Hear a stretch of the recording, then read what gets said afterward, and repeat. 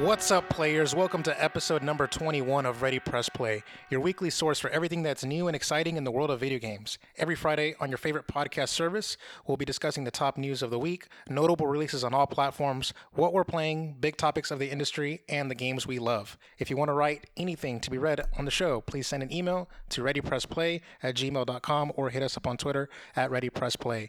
No matter where you found us, please subscribe to the feed so you can get every new show directly to your device as soon as it posts. And if you like it, please leave us a nice review. I'm your host, Louis Menchaca, and I'm joined today, as always, by my co-host, Mr. Daniel Lima. Hello, Louis. It's nice to be here again.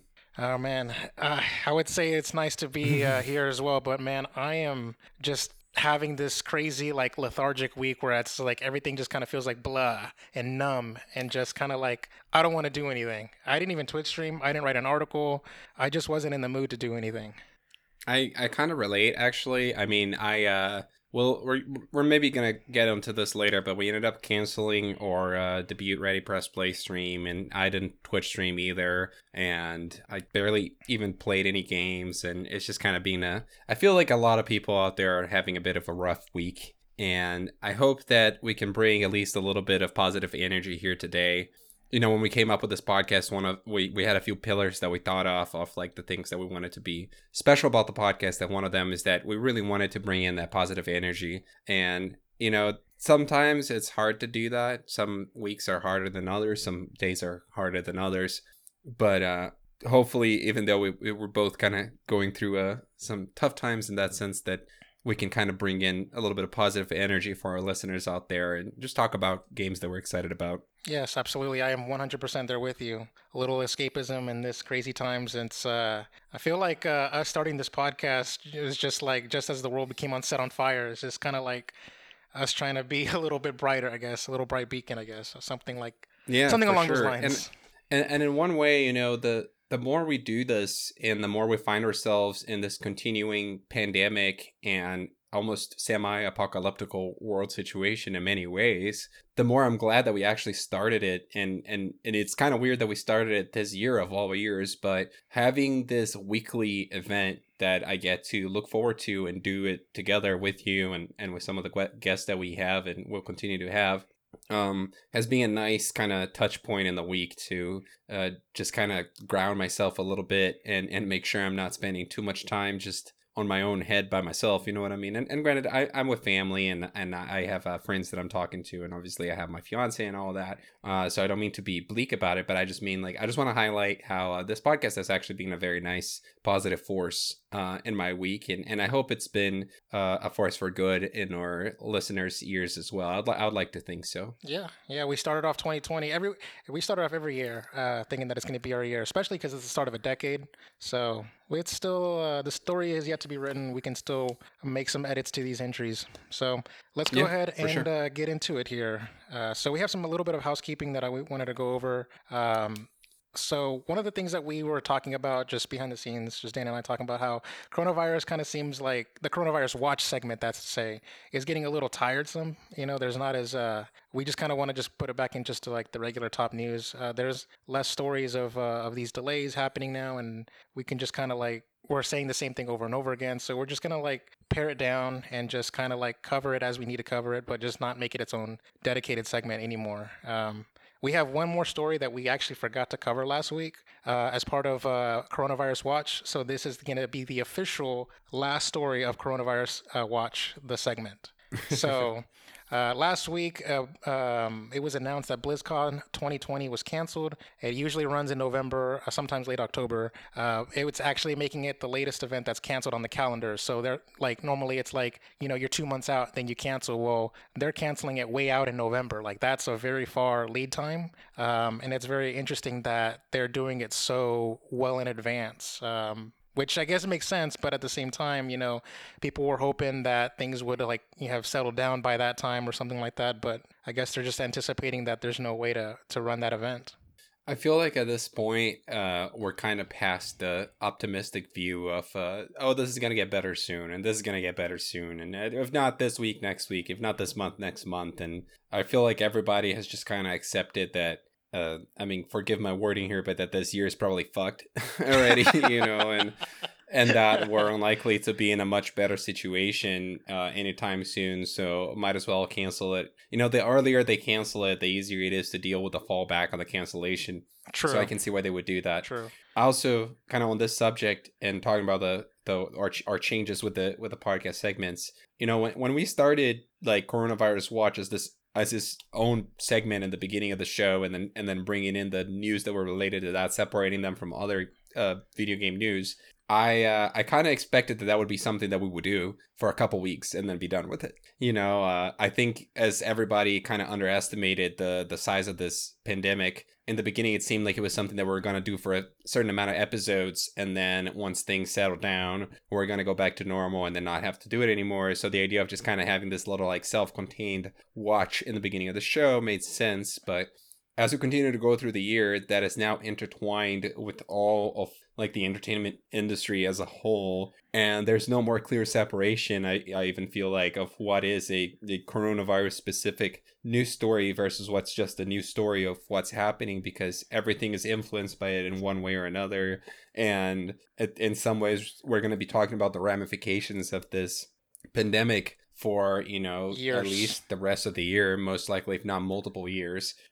So at this point, I think it makes sense to accept that this is no longer this unusual separate thing, and that it's just part of reality for now, for the time being. Which may sound a little bit bleak and a little bit more negative than you were trying to make it, Lewis. But yeah. My point is like, at this point, it's just news. It's just more news, and we're just gonna have our like typical top gaming news segment. Yeah, I mean, people are still optimistic. I'll just put it to you this way: like, there's a couple of movies that are still scheduled to come out in July in the movie theaters, like Christopher Nolan's movie Tenet, and also the two majors that I was planning on going to this year at Super Smash Brothers. They are still technically selling tickets. Actually, no, I take that back. One of them is selling tickets. One of them said that they were going to start selling tickets in April, but they never actually opened up the website to buy tickets. So that's actually kind of funny. And the website still says registration begins in April, but it doesn't actually have the ability, like, or no link or no nothing to start a registration at all. So I think that's kind of funny. But basically, those two tournaments I'm thinking about, one's in July and one's in August, they are both still on the calendar, and neither have their official Twitters or anything have canceled those tournaments. So I will let you guys know once that happens, but for now they're still on the calendar. So people still have some semblance of optimism. But me personally, I think I have not. I think even if they were still going on, I don't think I'm going to attend them, either of them. So yeah. Yeah, it also depends on which state you're on, honestly, and I guess which country you're on as well. If we have people listening from outside the United States, like I know that. I know people in Florida that have been telling me that a lot of things are already opening up over there, but as far as I know, some places might be opening things up before it's recommended by the health authorities and etc. I don't want to speak too much here because I would end up speaking out of my ass and out of turn on subjects that I'm not that familiar with necessarily, but it could be that part of it is optimism. It could be that part of it is just not not accepting the realities of the health recommendations, I guess. But I don't know. Yeah. All right. So let's make this quick here because we both actually put a pass on this one. But the games we're playing, we usually do a segment where we talk about what we're playing. But unfortunately, we kind of don't have any new games that we're playing. Just for me, real quick, I'm just gonna say that I played more Fortnite. I said last week that I had to do the challenges for my nephew to get him to level 180. I did accomplish that feat, and he got his little gold cat skin. And I ended up trying to play it some more on my account, but I was so like tired of grinding the same challenges over and over again that I actually didn't even get to 180. So I think I stopped at 155 right now, and I don't have time to play it anymore. So on Saturday when the season changes over, I'm going to be reset to 1, and I won't have that skin, and I can only hope and pray that they will allow me to earn that skin next season. But if not, then it is what it is. Louis, do you think I can adopt you as an uncle? I was just thinking it would be nice to be able to to be like, hey, Louis, can you beat this game for me? Or like, can you do these challenges for me? And then just have you do it. I'm just fucking around.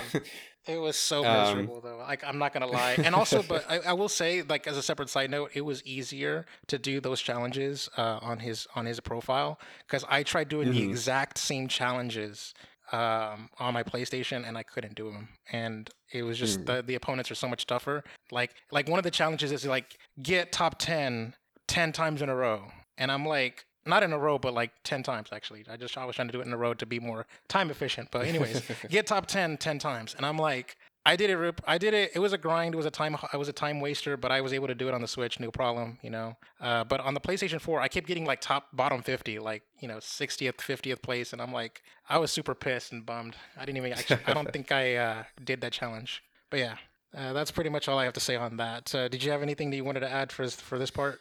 I haven't really been playing anything, not even the games that I've been playing for the past few weeks. I didn't even get to play them this week. I will say though that a game that I played in the past that I did not get to bring up in the podcast, so I'm going to use this as an opportunity to kind of give it a shout out, is that Super Mario Galaxy 2 turned 10 years old this year. It was I think a few weeks ago they were like tweeting about it, and seeing the tweets about Super Mario Galaxy 2 made me actually want to go back and play not 2 but the original Super Mario Galaxy from 2007. And I played it for a few hours. I went through some of the initial levels and everything, and it was interesting to play a Wii game in 2020 on I think I might have mentioned this before, but I've been spending a lot of time in my parents' house over the last few weeks, and I did it in like their big 4K TV. So uh you can imagine what like a 2007 480p. Wii game looks like in a 4K TV. You can really see like how what the scaling does to it, and just kind of how bad these games used to look compared to like how they look in HD. That being said, I mean, I do think the game still holds up. I had plenty of fun with it, and it does have a really cool art style. So it makes me wish that they could upscale that game and remaster it and re-release it 1 and 2 probably on the Switch. And I think that would be cool. But yeah, they, Super Mario Galaxy still holds up. they probably are. And also my nephews are they played it recently. I think I tweeted me too or something like that to your tweet when you talked about it on your Twitter. Hmm. My nephews were like asking me to play Mario Galaxy, and I'm like, you know you have it at your house, and they're like, no, we don't. And then like they just don't know how to use their Wii. Like they have it unplugged, and Right. I'm like, okay, well they're little, and I'm like, okay, fine, whatever. And so I put it on for them, and so they got to play Mario Galaxy. And yeah, my nephew, who's 8, he was playing it in one player, and then the second player, my other nephew, he is about to turn 5, and so he was that little brother mode where you just kind of like wave the Wii remote on the TV to collect Oh the yeah. star bits. And I'm like, okay, here Hmm. you can help him. You can help him. I didn't even tell him to shoot. I could have told him how to shoot the star bits, but I also didn't want him to waste it because he would have just like spammed it and got rid of all the star bits. So yeah, so it's kind of fun. It was cool. Yeah, for sure. All right, so it is now time for some news. There we go. All right. So for this top story, it's basically like 3 or 4 stories, but it's all under one umbrella. So we're gonna cover them kind of in sort of an order. I don't know how it's gonna happen, but let's just go with it. So last week when we were talking about the podcast, we had I made a prediction that June 4th would be the day that we would have the PlayStation 5 presentation, and I was right. The day we posted the podcast, Sony put on their Twitter, and even put on ESPN and in commercials, and they're like, "Hey, be ready for June 4th because that's the future of PlayStation." And then shit happened, and Sony postponed their PlayStation 5 event. And so this story comes from The Verge. As you will see, I managed to basically pull almost every single story this podcast from The Verge. So I'm sorry about that. So this story was written by Tom Warren. Sony is postponing its PlayStation 5 event that was scheduled for June 4th due to ongoing protests. And quote, while we understand gamers worldwide are excited to see PS5 games, we do not feel that right now is the time for celebration, close quote. Sony said Sony in a Twitter message. Open quote, and for now, we want to stand back and allow for more important voices to be heard, close quote. Sony is clearly referencing the response to the death of George Floyd in Minnesota and the resulting protests we've seen take place in the U.S. and around the world. Sony has had been planning to use Thursday's event to showcase PlayStation 5 games, promising an hour-long event with a first look at some of games people will be playing when the PlayStation 5 launches this holiday season. Widespread protests have taken place across major cities in the U.S., resulting in shocking examples of police brutality. The uprising started last week after Floyd's death and have escalated significantly over the weekend. Last week, Twitter even placed a warning on the president's tweet about looting for, quote, glorifying violence, close quote. Sony's decision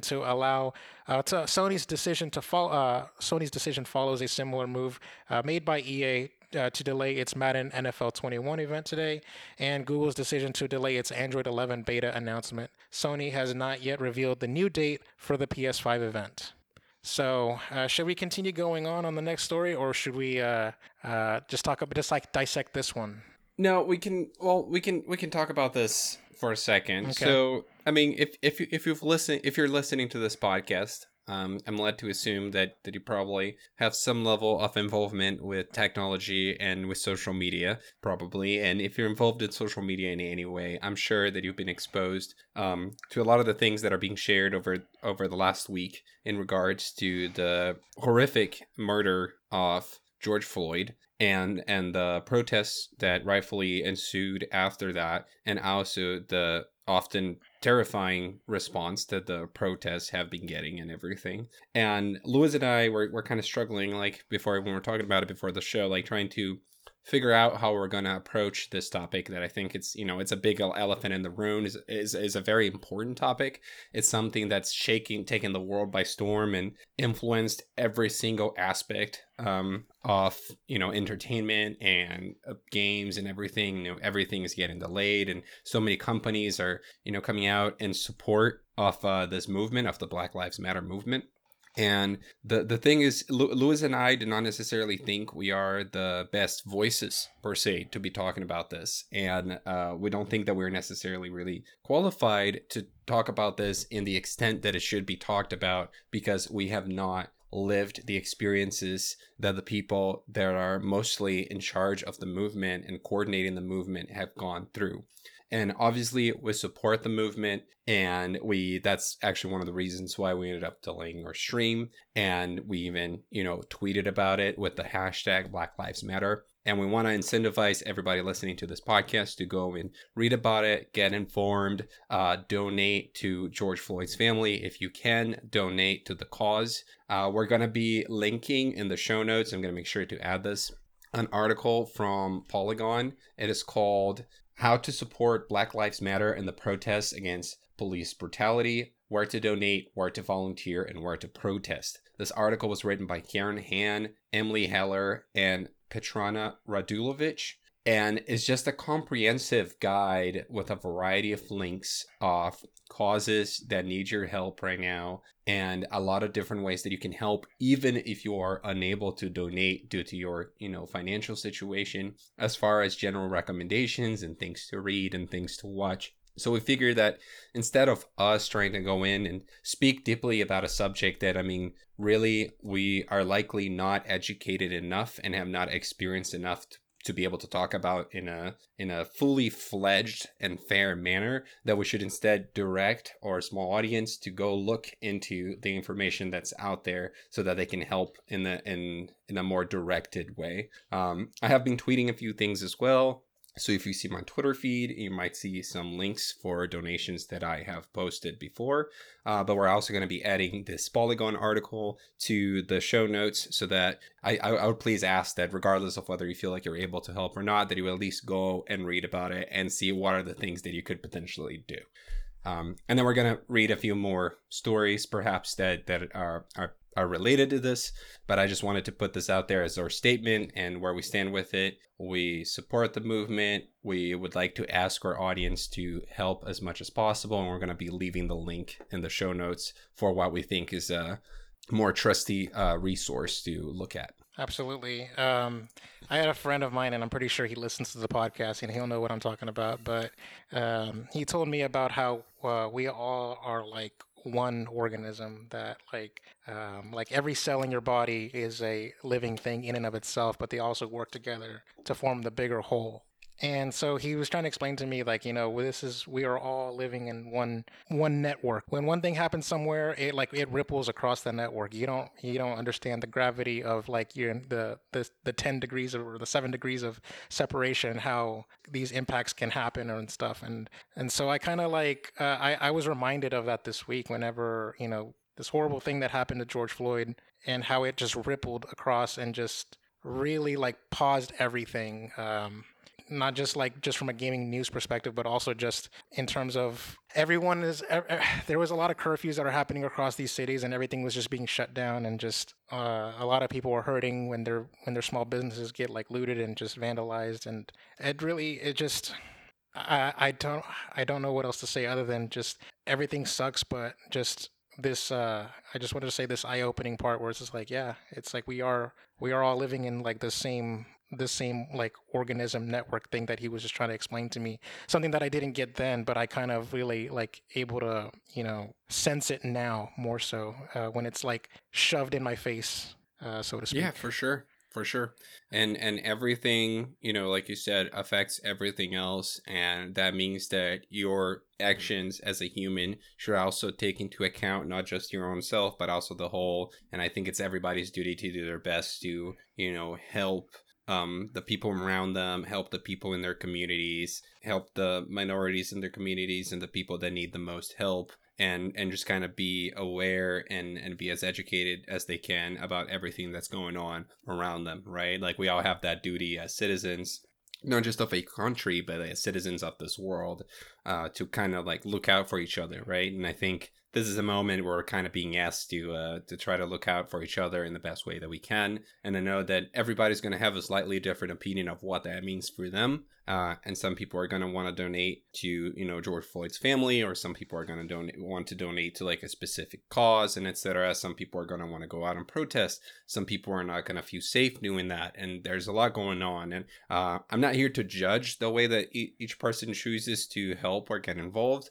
I just thought it was important to bring up that I do think it's everybody's duty to try to get involved in some way, even if it is, learning and educating those around you and talking to those around you, and trying to make sure we're not getting distracted, because really there's so many distractions out there. But there's one core problem here that people are trying to work towards, and it's really what sparked the whole thing. And I think that's important to look at what sparked the whole thing, right? Yeah. Which is the horrific event. Okay. So there's a couple of things that I wanted to cover here.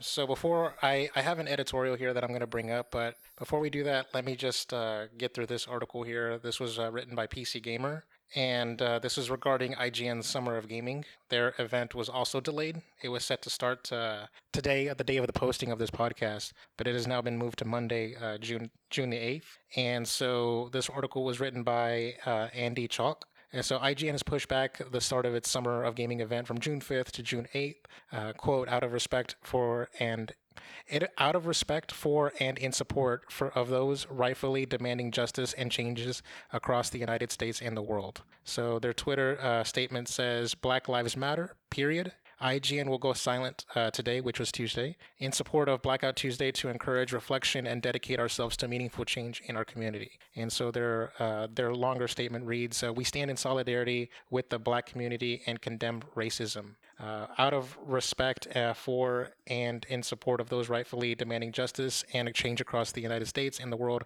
IGN will be delaying the launch of its Summer of Gaming main events until June 8th. Today, IGN is participating in Blackout Tuesday, a day of reflection, action, and commitment to meaningful change. IGN will be driving donations to support the NAACP Legal Defense Fund, an organization that supports legal action and long-term change, including on our daily live news show, NG Plus.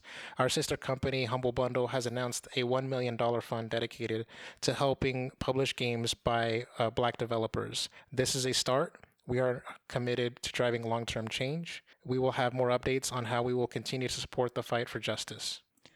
So that is a lot to take in there. And to help parse through these things, I do want to read an editorial, and this is my good friend, David Whitaker. He's also known on Twitter as Fame Entertainment and Fame ENT2K. He's been my boss for like over a decade now. I worked for him.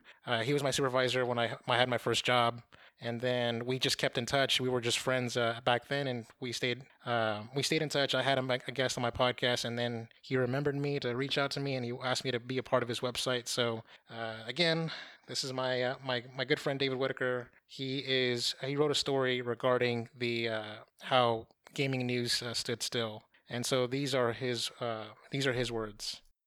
Gaming news is in a bit of a standstill. Typically, we are blessed with gaming news daily. From PR releases from publishers and developers to video game announcements, there was always a story to be told.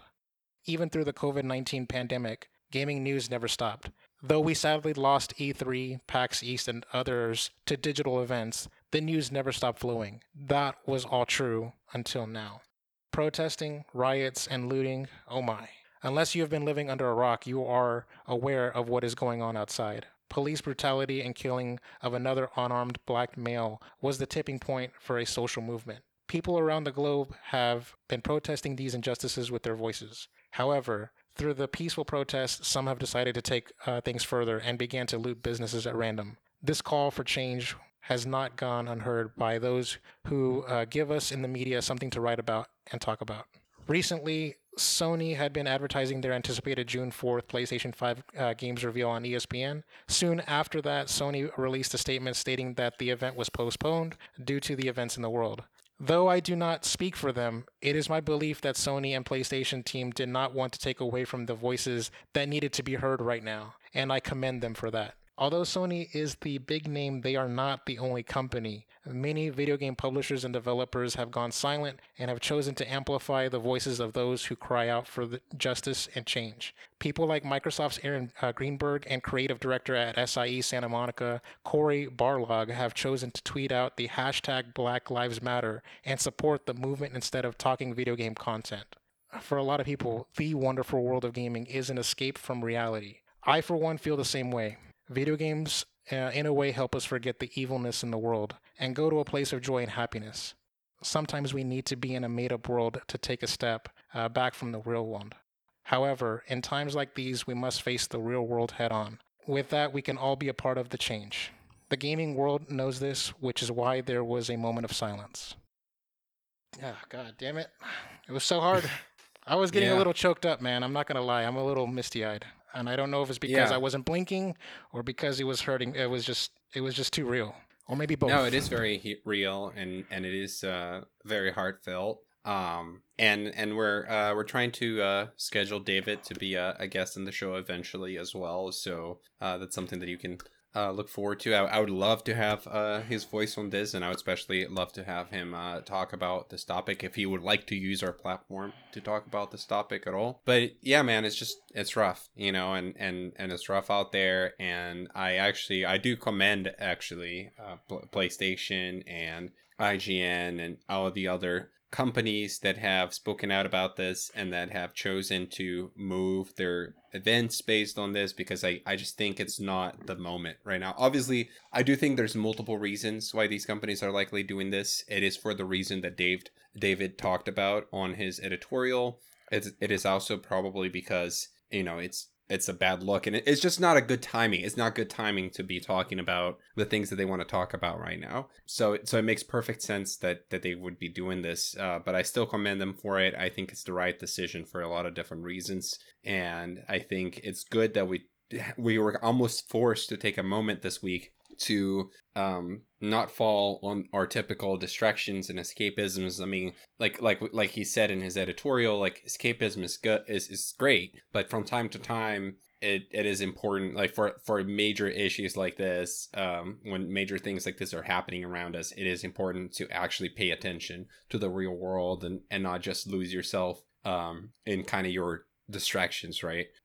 So once again, I commend them for that. I really like David's editorial, and I think that an interesting thing to remind everybody too is that this isn't like I personally do not believe this is a partisan cause. And I know that there are people that are making it seem like it is. And even when Louis and I were coming up with a podcast, we're kind of like thinking that we didn't want to like cover like partisan causes a lot of times because that's kind of a can of worms and it's controversial and we don't think this is what our podcast should be about, so we wanted to kind of like stay away from some of that. But I hate it too when people take things that are very simple, and I mean they're not simple, but like there's a very clear right here, like Black Lives Matter. Of course, you know what I mean? Like, what happened was horrible. Of course, like, that's not partisan. You may have a partisan opinion over details of how things are being handled, but ultimately the message here is something that I've seen lots of people around me and lots of people in my feeds like come together on. And I think this is a moment that we should really unite, you know, regardless of your political beliefs, regardless of, you know, your partisan beliefs. I think we should all unite behind this cause and understand that, you know, there are problems in our country that we need to work towards resolving, and that ultimately Black Lives Matter, that what happened was horrible and that we can do better. You know, I don't know. What do you think, Louis? I have a lot of like thoughts on this situation. I've actually had similar discussions on my previous podcast regarding the similar scenarios, and I've even had like stories where like I talked about like my run-ins with the cops and how things were like pretty shisty on my part, and I really empathize. Um, I'm just me personally, just like I guess going away from the gaming side of things. Just I feel like I might say something a little controversial here, but I'm just glad that I have yet to see anybody like tweet or rebuttal against this hashtag, because I last time this happened, people were saying hashtag all lives matter. And so Hmm. I'm just glad that that's kind of like no longer a thing from what I gathered. And this kind of feels like this is going to be one of those times where like you got to strike while the iron's hot. If you continue this momentum, maybe we can really change like the whole like institution involved. And I'm glad that these companies are like giving way to just not make it about them. And it's the right move. Yeah. One of the things that I didn't read the last full article in its entirety, but the last article did mention that also the Cyberpunk, their announcement was also postponed as well. So basically, everyone's announcements were all postponed. So Yeah. yeah, That was included. And we do still want to make the our playthrough of A Way Out, which by the way would have been a very interesting game to be playing right now as well, because it's about two guys trying to escape prison. Uh right. yeah, Not I not know, not right? to That suddenly yeah, that kind of us kind of feels very like just out of like if that was the thing, it would kind of feel not. I don't know. How did is it tone deaf or is it what's I don't. I kind of almost want it would to.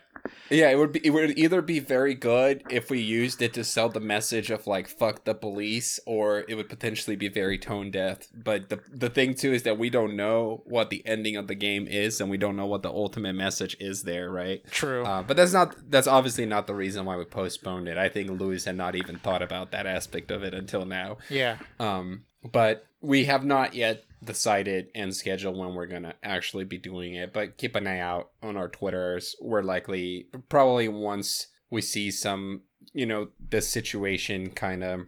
I assume that at some point we're going to see some legislation. I would like to hope that we're going to see some legislation get in place and that people are going to take action. There's already some action that was taken with them arresting, you know, the cop involved. I think they're going after the other cops that were involved right now as well. And they changed And then they changed their thing from third degree to second, I believe. So it carries a bigger mhm. sentence. Yes. And obviously, like, it's not like the situation is gonna get resolved, you know, as we snap our fingers. But as things kind of, as action is taken to help alleviate and resolve and put us on the right path to solving some of these issues, then we're probably gonna decide when we're actually gonna be starting or Twitch stream. Yes. But we still, the plans are still in place. Yes, absolutely. I mean, it's one of those kind of situations where we both agreed, like behind the scenes, like we just don't feel like now is the time for self promotion or just like Yeah. bullshitting on Twitch. So that's why, that's what you do when you do a two-player game is you kind of like just shoot the shit and just like kind of like have fun and laugh. This is not that time. There's no mood for it right now. So that's why we just gotta have to like play it by ear and see when the date falls, and we'll communicate that with you guys, of course.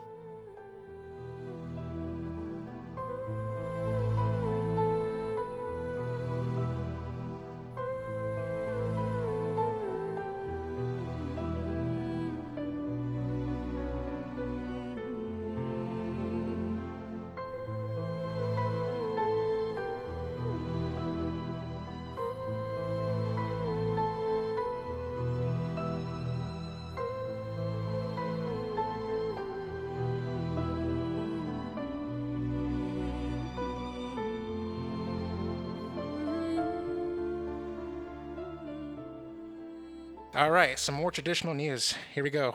All right, so this comes from The Verge again. This is written by Nick Stat. So Sony confirms PS5 will have exclusive games playable only on next-gen hardware. This was talking about more what I was concerned about earlier. All right, here we go. The PlayStation 5 will have one selling point Sony thinks might be more important to fans who are on the fence about upgrading to a new generation of gaming consoles, and that is exclusive titles only playable on the newer hardware. Speaking with GamesIndustry.biz in an interview published on Friday, PlayStation boss Jim Ryan said his company's upcoming device, which as of today has its first official event revealed, scheduled for next week, which is not true anymore, will have games which will have games you cannot play on the existing PlayStation 4 devices. Of course, that's been true of pretty much every past console generation of the last 3 decades, but it's notable now because Sony and its primary competitor, Microsoft, have gone to great lengths over the last few years to create a new system architectures that bridge current and future generations of gaming hardware. That means, in theory, Sony could release new games for both the PlayStation 5 and the PlayStation 4, as Microsoft plans to do this with its Xbox One platform for at least the first couple of years after the release of its more powerful next-gen Xbox Series X. But Ryan said that he wants to give PlayStation fans, quote, something new, something different that can only be enjoyed on PlayStation 5. Quote, we have always said that we believe in generations. We believe that when you go all the we believe that when you go to all the trouble of creating a next-gen console, that it should that it should include features and benefits that previous generations does not include, and that, in our view, people should make games that can make the most of those features. He said, "We do believe in generations, and whether it's the DualSense controller, whether it's the 3D audio, whether it's the multiple ways this SSD can be used, we are thinking that it's time to give the PlayStation community something new, something different that can only be enjoyed on a PS5." That is, of course, and that's close quote. That is, of course, less of a technical debate about platform capabilities and more of a conversation around marketing strategy. Both the PS5 and the Xbox Series X will support backwards compatibility, meaning you'll be able to play most, if not all, of your current game library on the next-gen device. But only Microsoft is so far committed to supporting cross-generation support for first-party games, like the upcoming launch of Halo Infinite, that will be playable on PC, Xbox Series X, and Xbox One. Third-party developers like Madden and FIFA owners, Electronic Arts, and Assassin's Creed Valhalla maker Ubisoft are also far more likely to continue supporting current and future generations simultaneously for quite some time. That makes sense. Microsoft's entire platform strategy going forward is about de-emphasizing what device you're playing on and focusing instead on letting players move purchases across platforms with, in some cases, cross-save and cross-buy features. So this article goes on and on. I'm going to stop here. Basically, the gist is I said this on the podcast a couple of weeks ago, where I said that games can only be designed in a certain ambitious way if you're gonna make it exclusively for the next gen. And I feel like Jim Ryan is speaking to me when he says that. Like we want to design a game that's only able to be designed with these the new gen in mind. So like when they're talking about the SSD and how like the actual world map can be designed, it can be designed around that faster loading screen. And I imagine that getting rid of those fake loading screens would be a problem if you're trying to develop for both systems. Like, are you going to be making those fake tight corners that you have to squeeze through on the PlayStation 5 as well, because it's got to be on the PlayStation 4 to make the same experience? Or do you want to just kind of open up the world and just do it right or go big? That's my take on that. I do like the idea that they're like saying, we believe in generations, and that's why I even asked Dan about where the Switch lies and stuff like that. So Yeah. that's my take. This is always an interesting conversation, and one that we've had a few times on the podcast because of what, the different approach that Microsoft is taking to this whole thing, which they've highlighted in the article. Microsoft has said that the games that are going to be coming out for at least the first 2 years of Series X being on the market will continue to be backwards and forward compatible with Xbox One, and I think that includes all the way up to the base Xbox One console released in 2013. The VCR. Obviously, the way that the way that technology evolves and software evolves is such that at some point, depending on the features that you're using and the way that you're pushing the hardware that you're building the game for, that you're not going to be able to have full compatibility with all SKUs of potential hardware. We see people go through that with PC games. I mean, like if you have a very old PC, you can't really run a lot of newer games to a good quality. If you have a top of the line PC right now, you can run everything. At some point when you're building games, you're trying to build them for not necessarily all of your audience, but the majority of your audience, right? So if somebody's building a game for the PS2 in the past, they were to make sure that game worked on the PS2 and that everybody that had a PS2 could play it. So they're theoretically building the game for 100% of the people that own a PS2. But that's not the case with PCs, and it's definitely not the case with mobile games. So with mobile games, when you're working on a mobile game, you usually have an idea of what the people that are likely to be playing your game, what devices they own, and if less than 5% of those people have very old devices, perhaps it's not as important to support those devices, and companies can make decisions of where that cutting point is. Okay, we're going to go from the iPhone 8 till the iPhone 11, or something along those lines. So I feel like we're going to get to that point with consoles. Especially on Microsoft side, I think we're gonna, first we're gonna see games that work from on the Xbox One all the way to the Series X, and then maybe at some point games are only gonna work on One X to Series X, and then maybe there'll be Series X and above, and then at that point maybe we're already gonna have like 2 different iterations after the Series X. It's really turning Microsoft consoles into a more similar, a market that's more similar to the mobile market and to the PC market. But what this article really says is that basically, in summary, PlayStation is not doing that. PlayStation is still doing things as they've always done things, which is there's going to be a new console, new games. The majority of new games are likely going to be exclusive to the new console, and they're going to be built for the new console. They'll be built with that exclusivity in mind, and the games are likely to be a little bit better for that reason. I think there's some arguments to be made there over whether that's the right call or not. I very much like the kind of player friendly way of releasing games and them working on a variety of different devices. But I know that there's also advantages to building games this way. And I know that the PlayStation first party is really going to want to push that console to the max. So it makes sense for them. Can you imagine I have a badass game and it's gonna run on the iPhone 11 Pro Max, but I also need to make sure that it scales so it runs on the iPhone 4S or something like that. Nah, I'm just joking. Of course, I'm joking. No, but you have a point, right? Because some companies might be pushing for that. Obviously, at this point, the amount of people that have the 4S is so small. It really is. The statistics is it would probably be under 1%, that you can very easily say, okay, well, let's not worry about that. It's not worth the cost. But at some point, you do have to go far, at least a few generations there. Obviously, with phones, a generation means a year. Yeah. So it's a little bit different. I don't know. I actually, it's funny that I know that you're going to be a day one purchaser of the PS5, but there's a good chance that I won't. And so to me, it's actually a little bit of a bummer in the sense that I would hope that if we got a new badass first party game early 2021, that maybe I could still play that on my PS4 Pro. But if that's not the case, it's effective, right? Because it's probably just going to push me over the edge to buy the PS5 a little bit earlier than I normally would. I just laughed at the way you said PS4 Pro, because it almost made you sound like little Timmy begging for a bowl of soup or something like that. My PS4 Pro, I don't know. I read into that enunciation a little bit too much, but it just kind of struck me as, please sir, may I have another? But interesting though. My whole thing is I want these games to be designed in the most ambitious way possible, and I don't want them to be bottlenecked. And of course, I think I respect that. I think I think that what he says kind of like confirms my suspicions, and I don't know. I'm just gonna take that. I want to. I don't know. It's great for Yeah, developers. I'll give you that. yeah. I mean, developers do like this stuff. Like if they can just focus on one hardware, One it's SKU. like less testing. It's you can have a more focused development just for that hardware.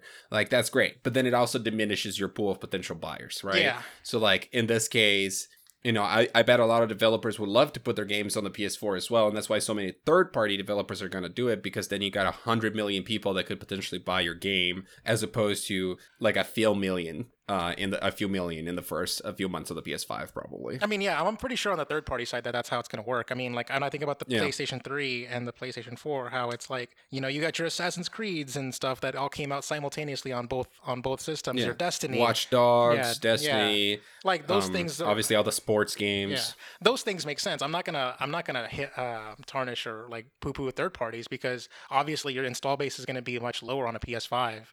But as far as like the first party side, of course, you're just going to put all your resources in the newest tech. I mean, it's like it's like asking Nintendo to like develop a Wii U game at the same time as a Switch or something like that. It's they Yeah. technically did that with Breath of the Wild, but that was their swan song for the Wii U. But yeah. All right. Well, that's my take. Let's go ahead and move on. Here we go. We have a couple more stories to hit on.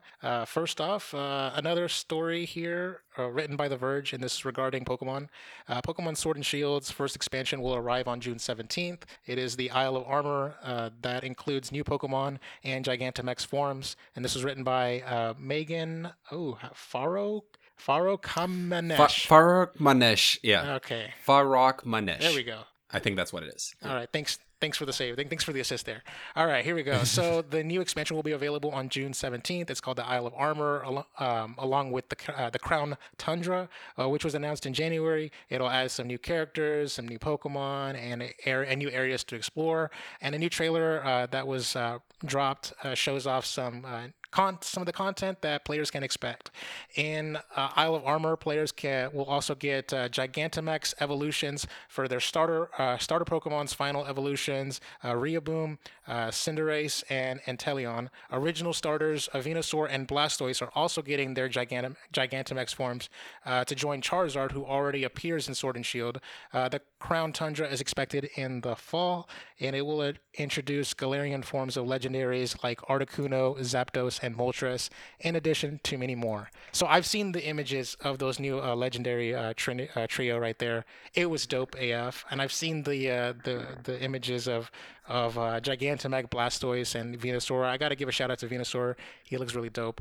I'm really feeling it, but I also don't own those games, nor will I be buying those expansions, because we've covered on the previous podcast how I felt about that whole situation. So there we go. Let me ask you a quick question. How would you feel if, like, towards the end of the year and maybe for Black Friday or something, they did a $60 package, like Pokemon Sword and Shield Game of the Year edition, where it's like the base game from last year plus the expansion content out for like $60, and then at that point it like maybe it has all the full Pokedex or something. Maybe they do a little bit some more expansions since then. So basically, what if at the end of this year you can buy that Pokemon game without the add-on content and the full Pokedex for $60, as opposed to having a new Pokemon game? I would probably buy it, but they also went out of their way to message that they're not trying to re-release the games. That they're trying to say that the expansions is the third version. You know how like it was red and blue, then yellow, and then like gold and silver, then crystal. Like they're trying. They haven't really done that in a while, though, right? Because like they did it with like Black Omega. and White. They did it with Sun and Moon, with Ultra Sun and Ultra Moon on the 3DS. But they haven't done it with the Switch, because obviously this is like the first version, the first game on the Switch. Right. So. Well, what I was gonna say is that like I remember like Black and White came out, and then everybody was like waiting for Pokemon Gray, and then that never happened. But they did Black and White 2. Yeah, Black 2 and White 2. Yeah. And then I feel like that's the same with like Sun and Moon, where it's like it was more like a sequel than a third version. Yeah. In my opinion. Yeah. Well, basically the sequels are like they're like, we could do a third version, or we could make money by doing it 2 times over. Like that's me being very jaded and stuff about it, because I'm pretty sure it worked. But at the same time, I get that. I mean, they milked the crap out of this franchise, so like I couldn't like I'm sure there's people out there that love it and are very happy about it, and that's great for them. But I understand why you would look at it that way, because I kind of do too. At this point, I feel like, I mean, I'm happy for the developers of Pokemon and the success that they're getting, but I can't help but feel like the franchise has become like a little bit of a cash grab at this point, just because of the amount, of games and all these, like, this expansion coming out for like $30. Like, how cool would it have been if this game got some kind of free DLC or stuff like that, Yeah. Honestly, I kind of wish Maybe that it this. did. I kind of wish that this game just came out this November, like for the first time, and it just came out like content complete. At least Complete. not even. Not Yeah. even. They can still do the Isle of Armor and Crown Tundra expansions like later on. But they can just like have the Pokedex done, at the very least. People were like, I've read the reviews and people were saying that it was a little hollow, and I kind of almost wish that the Switch's narrative, that Pokemon stuck with the Switch's narrative, like how the Switch is all about like these franchises getting a new breath of fresh air and getting reinvigorated, like Breath of the Wild and Mario Odyssey. Like everyone was expecting that Pokemon would follow suit in that, like this is the Switch, it's gonna revitalize the franchise, but instead this is kind of like it feels like an also ran. And I mean, I'm glad that like they're bringing back the old Pokemons that didn't make the cut in these expansions, and I'm actually like genuinely digging like the designs of these new Pokemon and their gigantic forms. That's why I really do want to give a shout out to those cool things. But at the same time, I just need more of a reason. I need a better reason to buy this, and I've made my my demands heard, or I've listed my demands already. So yeah. Yeah, sounds good. Let's move on. Okay. All right. Here we go. So this is oh my god. So this is regarding the Sega situation. We talked about it on last week's show, how it was like this big scoop.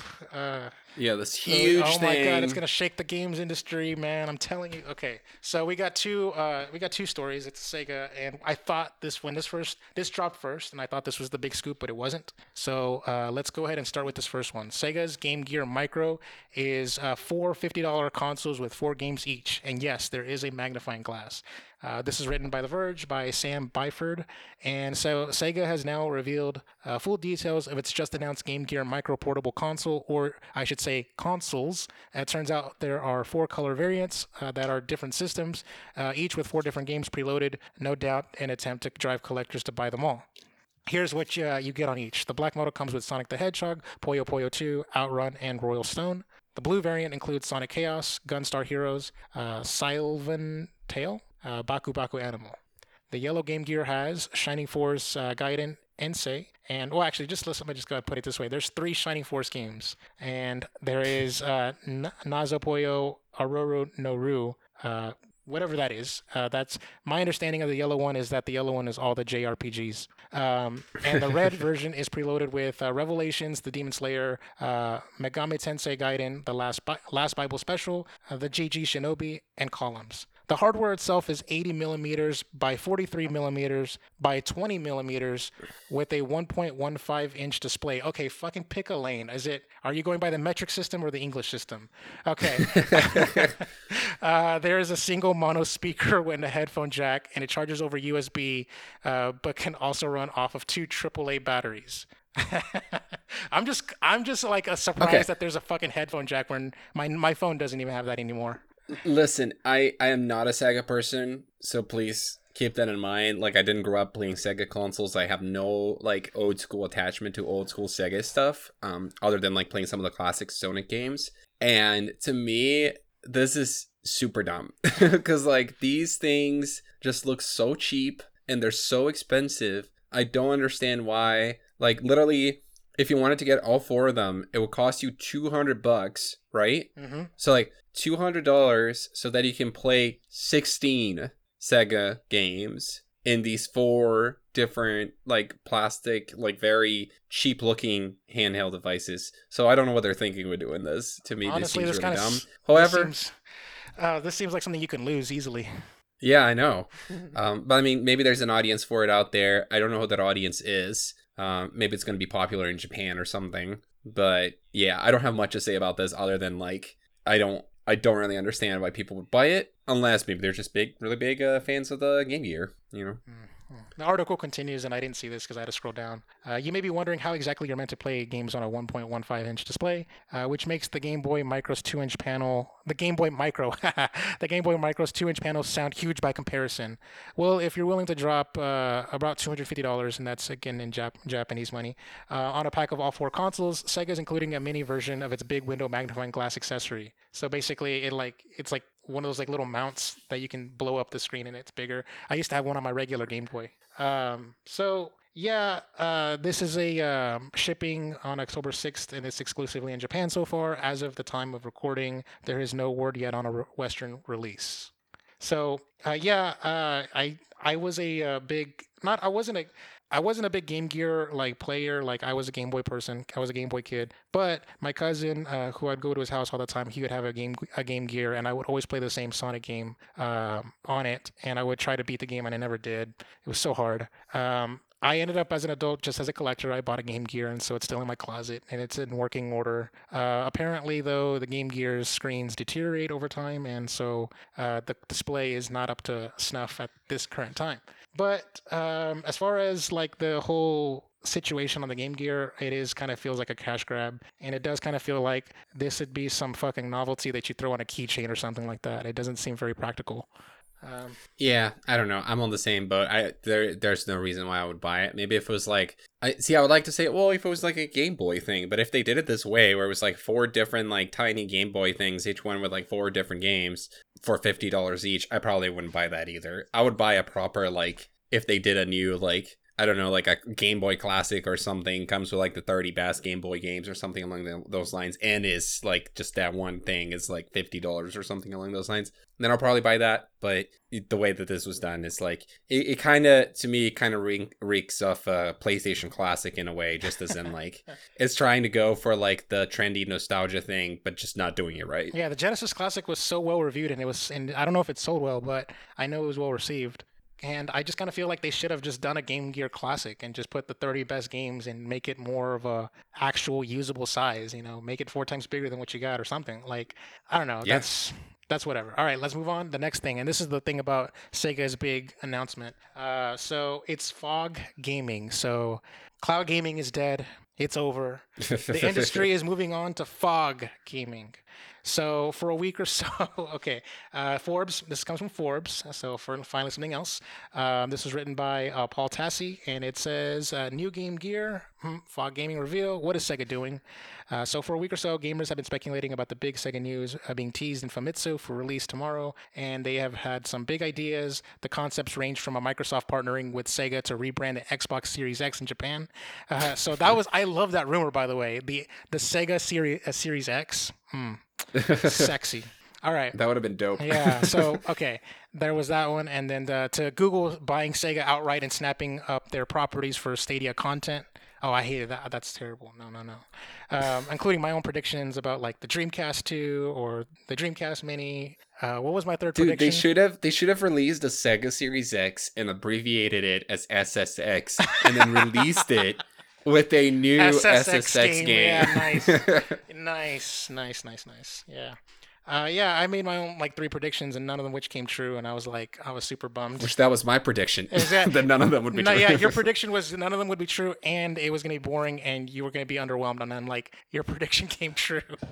I was like, wow. Okay, so apparently what Sega is going to announce is fog gaming, which is a system which is vaguely similar to cloud gaming and yet has a local twist. So this is a tweet. Article now with info. Yes, fog gaming is the scoop.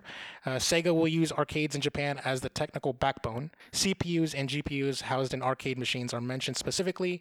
Ultra low latency is touted. Commercial ideas to use arcade outside business hours. So like, it's midnight and arcade is closed, where you can still play the arcade through the fog gaming. Excuse me, I already misspoke. So the concept, from what I understand, is that Sega is going to use local arcades and game centers in Japan as essentially server farms in order to create a low latency gaming streaming service. Rather than streaming them from the cloud, the idea is to stream the CPUs from CPUs and GPUs on local arcade machines, helping performance. And on the arcade side, this means store owners could earn money from their machines even when the place isn't even open, especially in this coronavirus times. It's an interesting idea, though, if you're expecting some sort of cross-brand blockbuster announcement. That is definitely not at all. And to me, this does strike me. Okay, this guy's got his opinions on his article. But let's stop here. Okay, so yeah, I was underwhelmed by the fog gaming. It's supposed to be this shakeup to the games industry as we know it, but it just... I mean, yeah. Let's call it what it is. This is just really fucking weird. Like, I know I have a like I'm kind of full of the hot takes today or something, but like I mean it's not a bad idea. It seems interesting, right? So Sega, for people that don't know, they do have a really strong arcade presence in Japan. I've seen it. I traveled to Tokyo in 2015. I was there for about a week with my family, and then went to Kyoto for about a week as well. And in Akihabara, which is kind of like the nerd town in some ways, like where all the anime gaming stuff is, there are these huge like arcade stores ran by Sega. They have many floors of arcade cabinets left and right. So it's interesting that they were thinking about, like, it's not something that I would have ever thought about, but the idea that they were like, oh, like all these arcades are just sitting there, probably especially now with the coronavirus situation. How can we harness that power for something? And then somebody went cloud gaming and then renamed it fog gaming for whatever reason. They haven't explained, it seems, the difference between fog and cloud here, unless we maybe have to read further into it to see it. So like, But so cloud gaming is like a bunch of servers. Like, there's no like you're just a server farm, and then fog gaming is your, from my understanding, is like the actual arcade is still like in, it's still collecting those tokens, but but remotely. But here's the thing, Lewis, is that cloud gaming is not literally in the cloud, as we know. At the end of the day, cloud gaming is happening in just a bunch of computers somewhere. You know, like at the end of the day, like a bunch of arcade machines in a arcade store are just a bunch of computers with like arcade wood around them and arcade controls, right? But at the end of the day, it's just a bunch of computers. How different? Why would they need to name that something different than cloud like server, which is effectively just a bunch of computers as well, just that are not, I guess the only difference is that they're computers that are not being used other than being used as the servers, versus on the other side you got computers that are actually being used as clients with monitors and input and things along those lines. So yeah, there is a difference in that sense. Well, It's I just mean, really weird. I mean, if you think about it, I mean, like we remote into our computers and stuff these days. You know, if you're Yeah. working from home, so I don't necessarily consider like a computer in an office to be considered a like a server. You know, I don't know. That's just Yeah, it's like cut like I know it's like cutting like what's there's a word for that, like a phrase or something like that. So semantics. yeah, It's like yeah, semantics, right? Yeah. yeah. I mean, I don't Um really know what else to say about the story other than it's very Japanese and. If this is a business venture that pays dividends for Sega, then by all means, cool. This may not. yeah, for I sure. mean, Famitsu is a Japanese publication, so maybe this wasn't meant for an American or Western audience. So yeah. I'm just curious at like the quality of like the computers that are running in these arcades, because I mean, typically computers in arcade machines are not like all that powerful. And especially when compared to actual like Google servers or, you know, AWS and things along those lines. So I wonder how they're going to be able to get those to work with the low latency, but that's up to them to figure out. Okay. All right. All right. This is the last story here, and this is like the story that I really wanted to talk about here because I almost cut it on my own when I was making the doc. All right. So thank you, Dan, for agreeing with me on this one. Uh, Yeah, no worries. all right. So servers for the PlayStation Vita's Killzone Mercenary shut down without warning. This was written by Digital Trends by Aaron Mameltz. And so the servers for the PlayStation Vita's Killzone Mercenary were shut down without warning, taking offline a relatively vibrant player base for a 7-year-old game. Killzone Mercenary, widely considered one of the best PlayStation Vita's games, was released in 2013 exclusively for the portable console. The shooter offers bite-sized missions perfect for on-the-go gaming, but it also offers online multiplayer modes that made it one of the best entries on the PlayStation Vita. Unfortunately, it appears that Killzone Mercenary servers have been suddenly shut down, eliminating the game's online multiplayer capabilities. A thread on the PlayStation Vita subreddit revealed players found difficulty in accessing servers, while in a separate thread confirmed the server shut down. A Redditor who goes by the name of u/Mr. Magellan claimed that a Sony support representative said that the servers have been taken offline. Shutting down the servers of a 2013 title is not unheard of, but the remaining players of Killzone Mercenary are in an uproar because there was no prior announcement. In comparison, Sony gave players of 2014's Drive Club for the PlayStation 4 a full year notice before closing the racing game's servers and eliminating all its online features. Killzone Mercenary players are now attempting to get the game's servers back online, claiming that the site enclosure may be a breach of the terms of service. It remains unclear, however, if there will be enough clamor to revive the servers of a 7-year-old game on a discontinued console. That's some shade right there. Yeah. Okay, I'm sorry. So long live the PlayStation Vita. The PlayStation Vita, which launched in the U.S. in early 2012, officially ended production in 2019 after 7 years of struggling to reach the same success as its predecessor, the PlayStation Portable. The console, however, released gems such as Persona 4 Golden, Gravity Rush, and Uncharted Golden Abyss. Fans of the PlayStation Vita, hoping for another attempt by Sony at the handheld gaming market, should not hold their breath, as Sony Interactive Entertainment president and CEO Jim Ryan said that there are no plans for a successor to the portable console. The PlayStation Vita community, meanwhile, is still very much alive despite the dominance of Nintendo Switch in the portable console scene. That one I'm surprised about. The PlayStation Vita community, like all three of them. Dude, I mean, listen, I think I have a Vita. I got it, I think, back in 2014-ish. I think it's a great console. I think there was actually a lot of good stuff on it. The thing that I don't hear people talk enough about the Vita is that it was a great indie machine. Like, there were so many great, like, Steam indie games that came out on the Vita, and playing them on the portable playing them in bed on a portable system as opposed to playing them on a computer in a disc, like, was great. And playing them on trips and airplanes and things like that. I played Super Meat Boy on my Vita. I played I think it's Super Time Force on my Vita. I played Thomas Was Alone in my Vita. I played Velocity Ultra, Velocity 2X. Like, I played so many great, like, small / indie games on my Vita, and I had a really good time with it. And granted, I have not picked it up in probably many years. I mean, after the Switch came out, it even feels weird to, go and play something on the Vita. I'd rather spend my time with games on the Switch instead most of the time. But, shout out to the Vita. I do think it's a cool machine, and it got lots of good stuff there, despite it being a failure in terms of sales, kind of similar to how when we talk about the Wii U as well. But I mean, I find it crazy that there were people playing this game in 2020 online, and I also find it crazy at the same time that they would just kind of shut it down quietly like that. That's kind of shitty, especially if they could see that there were still people playing it. Yeah, they can see their analytics. Yeah. So I'm there with you. Like the Nintendo Switch has taken the Vita's like niche as far as being an indie machine that you can just play in bed, instead of on the couch kind of thing. So I'm there with you on that, and I'll even second the motion in the sense that for like the last 2 years.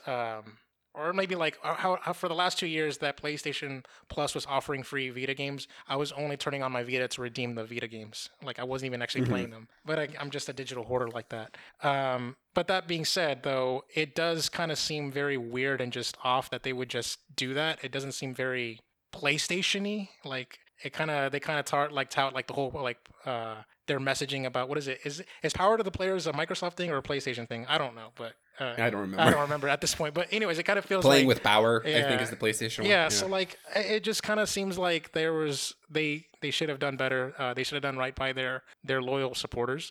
And I've played that game online before, by the way, and it's actually it was really good, and people actually liked. Even at the time, even then, like people liked the online, and it kind of makes me wonder if they're just going to shut the servers down and I won't even be able to access the PlayStation Store maybe by this time next year on the Vita. Like, that would be kind of sucks. I mean, hopefully you're probably going to hear about that with more time in advance before it happens. But yeah, it's kind of shitty that they did that. Obviously, you always want companies to be very transparent with this kind of stuff. And this is the kind of stuff that is inevitable. It's going to happen with every online game eventually. But unless they just keep being played in significant numbers forever. But it's always shitty when it happens. And I do wish that we'd found some alternative to dealing with these kinds of things.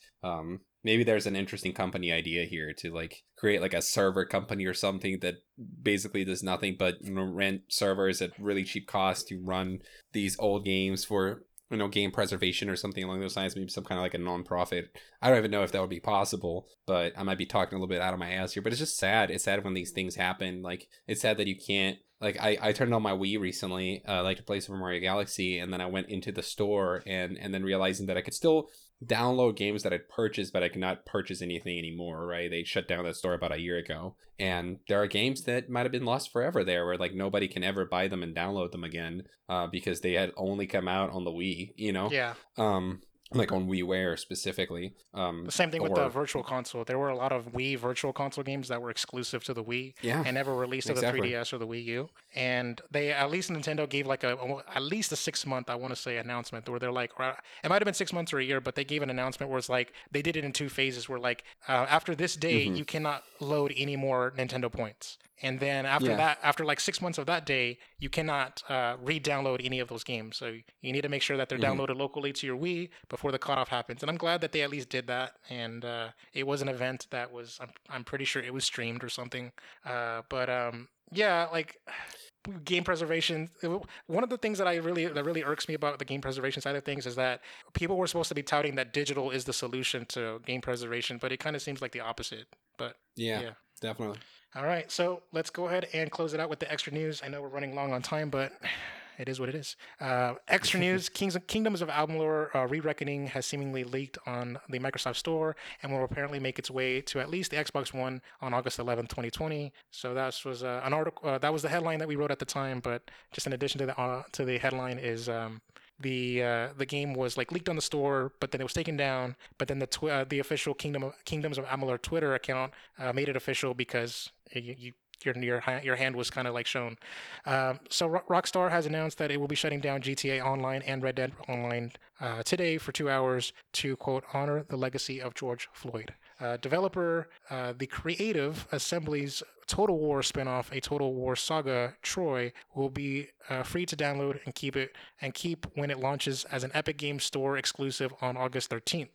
Footage of a canceled Avengers game has emerged in the wild, hosted on YouTube. On the YouTube channel, gaming historian Andrew Borman, the game was originally scheduled to release alongside the first Avengers film back in 2012, but Marvel canceled the contract with the embattled publisher THQ, leading to its cancellation. And that was a mouthful. Anything to say on these stories? Not much, just a quick update on the Kingdoms of Amalur story. It's been confirmed that the remaster is real, like you said, and will be released on Xbox One, PS4, and PC on August 18, 2020. So not August 11 as we originally, as was the original headline. But yeah, I never played that game. I remember I was in college at the time, and we actually had, because I went to a gaming college, we had a presentation where some of the people behind that game came in and presented it at the college when shortly after it had been announced, I think. And there was actually quite a certain amount of cult hype, I want to say, behind that game. And then it came out, and I don't think it had really good reception as far as sales, but I know a lot of people love it, and a lot of people are excited to see it come back. So maybe I'll give it a chance when it hits the PS4 later this year. So I think I own Kingdoms of Amalur because it might have been a PS Plus game. I think I have it on the PS3. I think I have it on the PS3, but I can't be too sure. But I feel like I've seen that title. As far as the other thing I wanted to talk about was the canceled Avengers game. I have actually been a subscriber to a YouTube channel called Did You Know Gaming, and they are partnered with another like little subdivision. Damn, I can't remember their name right now. But basically, they are like that little subdivision does like game preservations, and they show footage of canceled games all the time. And they did show footage of the Avengers canceled game at like years ago, and I've seen it. And they talked about a breakdown of like the development and what their ambitions were for the plan, and some early builds and early concept arts and stuff like that. And then they also showed they talked about like how the business side crumbled and how it ended up getting canceled altogether when things were just getting shuffled around, with THQ as a publisher kind of like dying, and then Rising from the Dead become THQ Nordic all those years later. But it's an interesting read, and I kind of wish that we got that game because it looked pretty dope. Yeah, I mean, if you're interested in that, look into it. It's always fascinating to see things like that, like these remnants of games that could have been. Okay, so Dan, it's your turn to take over the show. All right. What are you buying? So we're going to start here with our new releases and updates. We're going to be covering June 5th when this podcast posts until the next Thursday, June 11th. We're going to have on June 5th Clubhouse Games 51 Worldwide Classics coming out on the Switch. I'm actually going to read just a little bit about this one because I actually think it might be the pick of the week and it's quite an interesting new game. Mm-hmm. Play and discover 51 board games, tabletop games, and more in an all-in-one package. Clubhouse Games TM 51 Worldwide Classics. This diverse collection includes games from all over the world across multiple genres, from familiar favorites like chess to international hits like Mancala that have been around for hundreds of years. Enjoy familiar favorites and learn hidden gems from around the world in this collection of 51 board games, tabletop games, and more. Whether you like to sit and strategize or rely on reflexes, Clubhouse Games 51 Worldwide Classics contains games from across an array of genres for you to play and discover. Each game is presented with stunning detail as dice clack, marbles glimmer, and chess pieces tumble off the board when it's jostled. So there's some more information here, but I think they've showed this game at one of the Nintendo Directs or one of the Nindy Directs or something like that, and it looks really cool actually. Like, it's very polished. I mean, it's a mini game collection, and those are not the typical kinds of games that I go for. But if I were to buy one, this is probably the one that I would buy because it just looks very well made. So I'll be curious to see what kinds of reviews this game is going to be getting once it comes out. The promise of the Wii U has finally been fulfilled. Oh yeah, for sure. I don't know if you know what I'm talking about, but there was the Wii U demo. I do. Oh, you do? Oh, yeah, Dude. yeah. That video, like, so I remember that initial video of the Wii U, and like so many people like kind of criticized that video then, and then also like after the Wii U came out and wasn't doing so well, they would look back in that video and like criticize the presentation of the Wii U. But I thought that video was great. Like, I was hype. The problem with that video is that it focused too much on the controller without showing the console, so people got confused. But like, they showed a lot of like little neat cool features in that video that at the time I was very excited about. Unfortunately, we didn't really get to see a lot of the things that they showed ever be fulfilled, or some of them were fulfilled too late, you know. Yeah, like they most of, I think if you like look back at it now, my understanding is, like, just me trying to remember, I think everything was fulfilled, like the golf, like having the Wii U gamepad on the ground, and you can see the golf ball, and the obviously Mario U, you know, that, like, as far as I understand, like every little tech demo that they showed, every gimmick was fulfilled except for that black and white game. It's I don't know the actual name, what they call it in the 51 Worldwide Classics, but I refer to it as Othello. And there was a game they were playing, Othello, and Oh yes, and they like, this one person like kind of had like a game-winning move and flipped the tiles all over to their color, and then the other player got mad and just lifted up the Wii U gamepad. Not again. And then like yeah, that part. That's what I was talking about. It's like they just knock over all the pieces over the board and stuff. And so apparently, I remember that. Apparently, you can in fact play the Switch on tabletop mode and have it laying flat, and you can just knock all the pieces over by just picking up pretty cool. picking up the Switch. So yeah, that's what I was talking about. Like the Wii U's promise has now finally been fulfilled. Finally complete. Yes. All right. In other releases here, we got Endurance coming out on iOS and Android on June 5th. The Outer Worlds is coming out on the Switch on June 5th as well. And then on June 9th next week, the Dark Eye Book of Heroes is coming out on PC. The Elder Scrolls Online Greymoor expansion is coming out on PS4 and Xbox One. I believe this came out on PC already. And Ys Memories of Celceta is coming out on PS4. And then on June 11th, which I believe is next Thursday, Beyond Blue is coming out on PS4, Xbox One, and PC. So is Clubhouse Games, is that developed by Nintendo? Yes, it is. I'm not sure. It is. Yeah, okay, cool. Yeah, maybe that's a game that they were actually developing for the Wii U, and maybe that's why they showed that in that demo, but maybe they just didn't finish it in time, because it actually looks like, I mean, this is 51 seemingly very polished and well done board games within a collection, so this was probably a lot of work. Yeah, they did a lot of, I've seen the reviews, I've seen the gameplay footage. They did a lot of work on the presentation. There's a 50-second hidden game, and they don't really call it a game because it's just a piano. You just look at the piano keys, and then boom, that's it. That's all it is. And also, you can also count like multiple variations of the same game. So there's more than like 52, because you can count certain games as like 2 or 3 games in one kind of thing. I'm very much looking forward to it. I am very big on these type of games. I love tabletop board games, and I have game nights all the time with my friends. This is going to be a day one buy for me, and I'm probably going to have to like break quarantine and play this with someone, and maybe I'll have a review for next week. So yeah, well, as long as you put on masks and keep gloves on, then you can probably do that. All right, let's get into our sales. Got a selection of good things on sale, Strange. So to start, Epic Game Store continuing to kick ass with their free games. This time they got Overcooked for free until June 11th, next Thursday. So make sure to go and grab that. Both me and Lewis like that game quite a bit. He's played it a lot more than I have, but I vouch for it as well. It's a great game. The Epic Mega Sale continues. We've talked about it a lot in the previous weeks. Lots of great deals there, including Outer Worlds, Assassin's Creed Odyssey, The Division 2, Control, etc. We're just highlighting it again because I think this is the last week that the sale is going to be running for.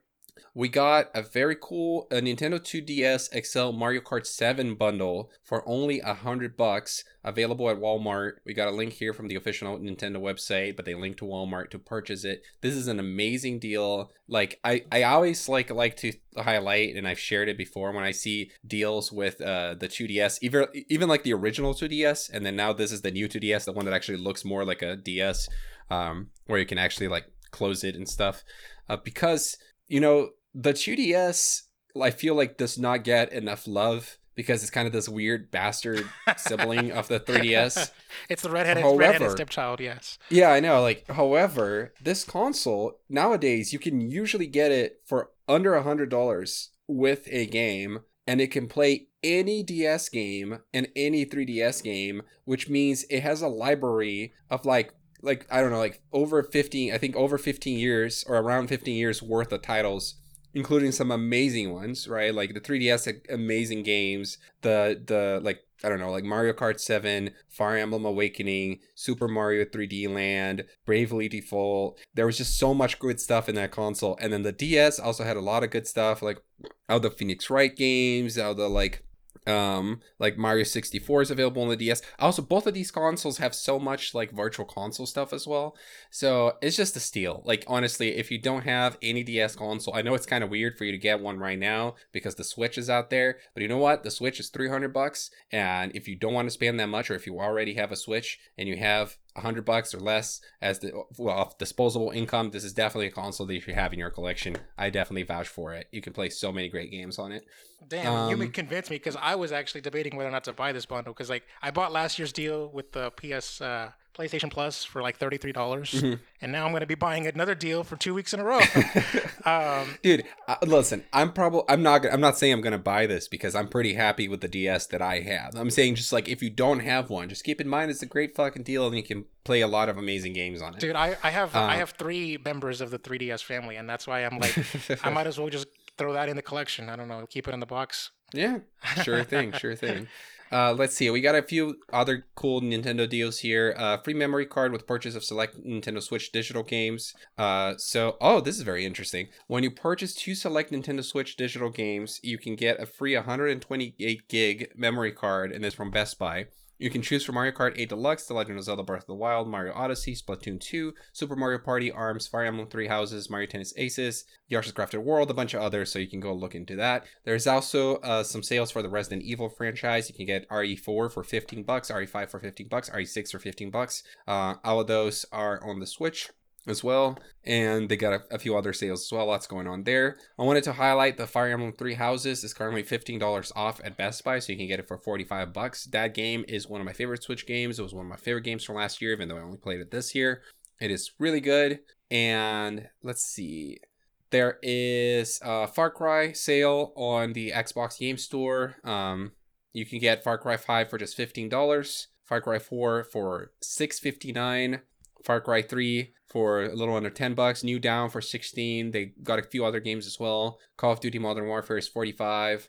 Tom Clancy's Ghost Recon Breakpoint is $20. So definitely go check that out. As usual, lots of deals going on. Let's see here. A bunch of. You just covered the Days of Play sale just now, right?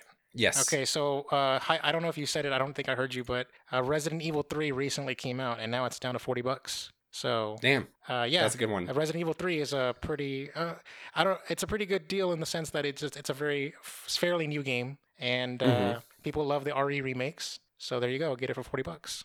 For sure. And the deal of the week on the PSN this week is Ark Survival Evolved. So I've never played that game. I don't know too much about it, but it has dinosaurs, and I know some people are into it. So definitely go check that out if you're interested. It's just $10. The base game, and then they also have deals on all the season passes and expansions and etc.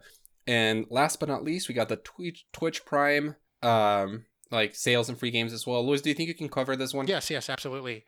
So Twitch Prime is a situation where if you have Amazon Prime, since Amazon owns Twitch, they just integrated their products together, and you can basically download a games launcher through Twitch. And in doing so, every month, Twitch gives away free games for at the beginning and until the end of every month. They just, here you go, just download your games, and you can find them on your Twitch launcher.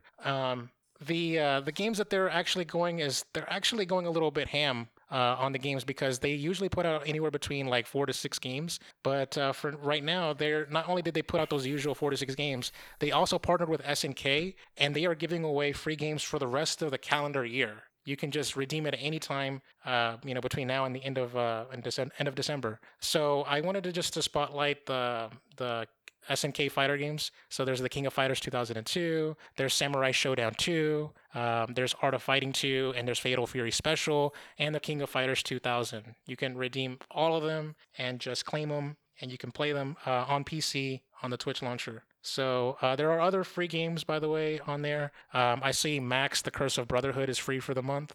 And there's something called Observer. I've seen that before. I've seen that logo with that little carrot sign there. I know it looks familiar, and I don't know where I've seen it, but you can claim those free games as well for the month of June. So just, and also there's other games, by the way, but just those are the ones I'm spotlighting here. All right.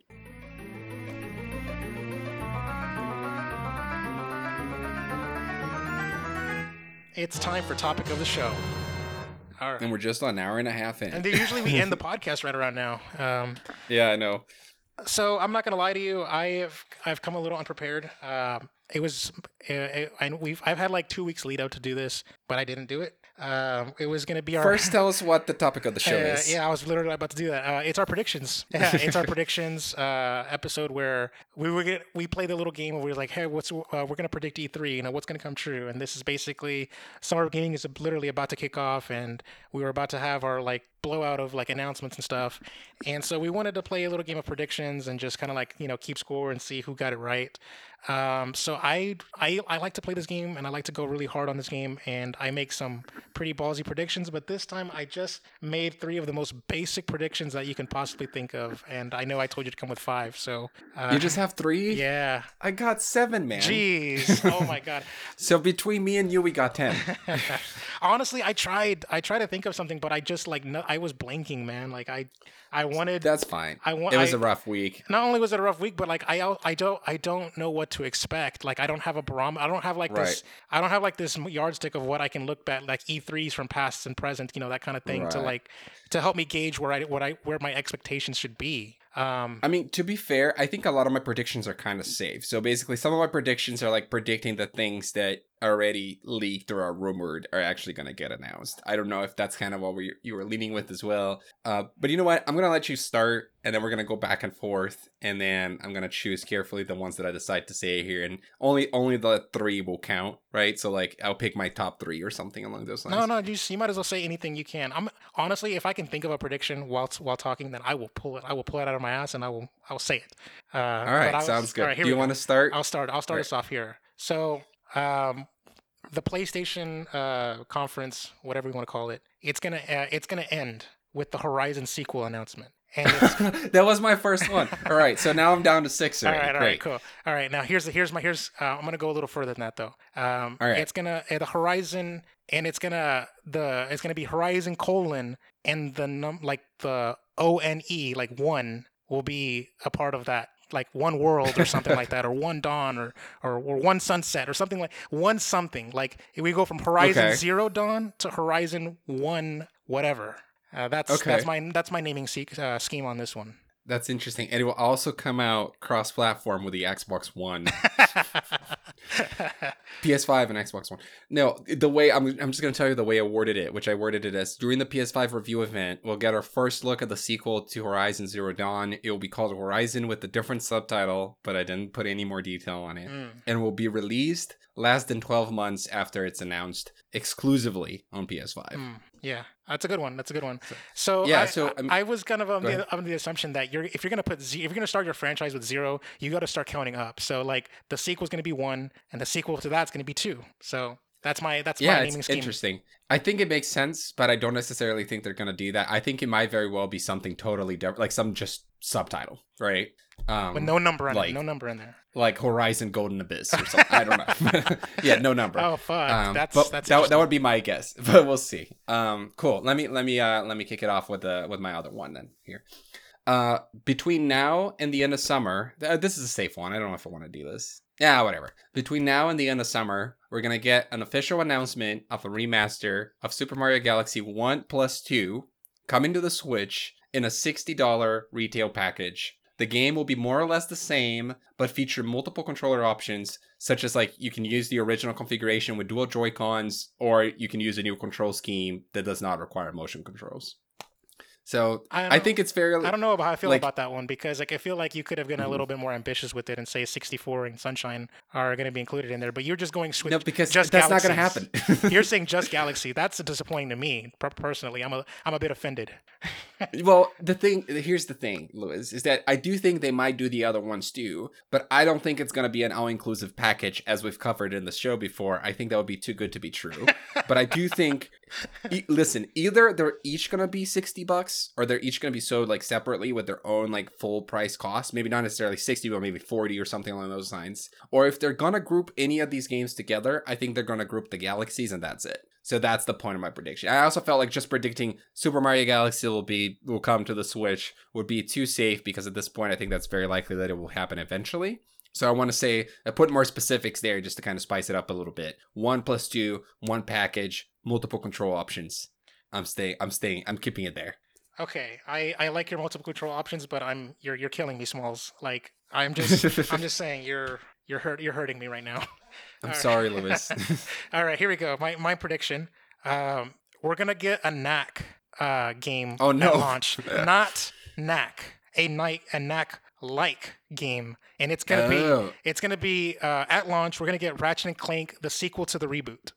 Okay, wait. Is this one prediction or two? No, that's it. That's that. Then you know how like you need to have a kid friendly game at launch. You know, like we had like PlayStation 4 had Knack. So what's gonna fill that role? Oh, I see what you mean. What's gonna fill that role is gonna be the Ratchet and Clank sequel. Okay, I can see that. I actually think that makes a lot of sense. I'm surprised that nobody's talking about that, because didn't that game come out? In That last game came out in I think 2016. I want to say. Yeah, like something like that. Yeah, I think you're right. I think it was 2016. No, I think that's really good, actually. I think that's very smartly put. All right, my next one. So I guess this is my second one now, because I lost my first one, which was Horizon. Yes. During Microsoft's first party presentation, we'll get to see a glimpse of the new title being developed by The Initiative, which is their new studio in Santa Monica. It will be a new IP available only on PC and the Xbox family of systems, though it will be cross-platform across the different Xboxes. And it will not come out for at least a few years. We will not see gameplay. Oh my God, you are so mean. Well, this is not a like what I hope for game. It's like trying to get, the predictions right. So I'm going consistent with what Microsoft is doing. Oh no, they're gonna do a cinematic and call it gameplay. Yeah, they might actually do.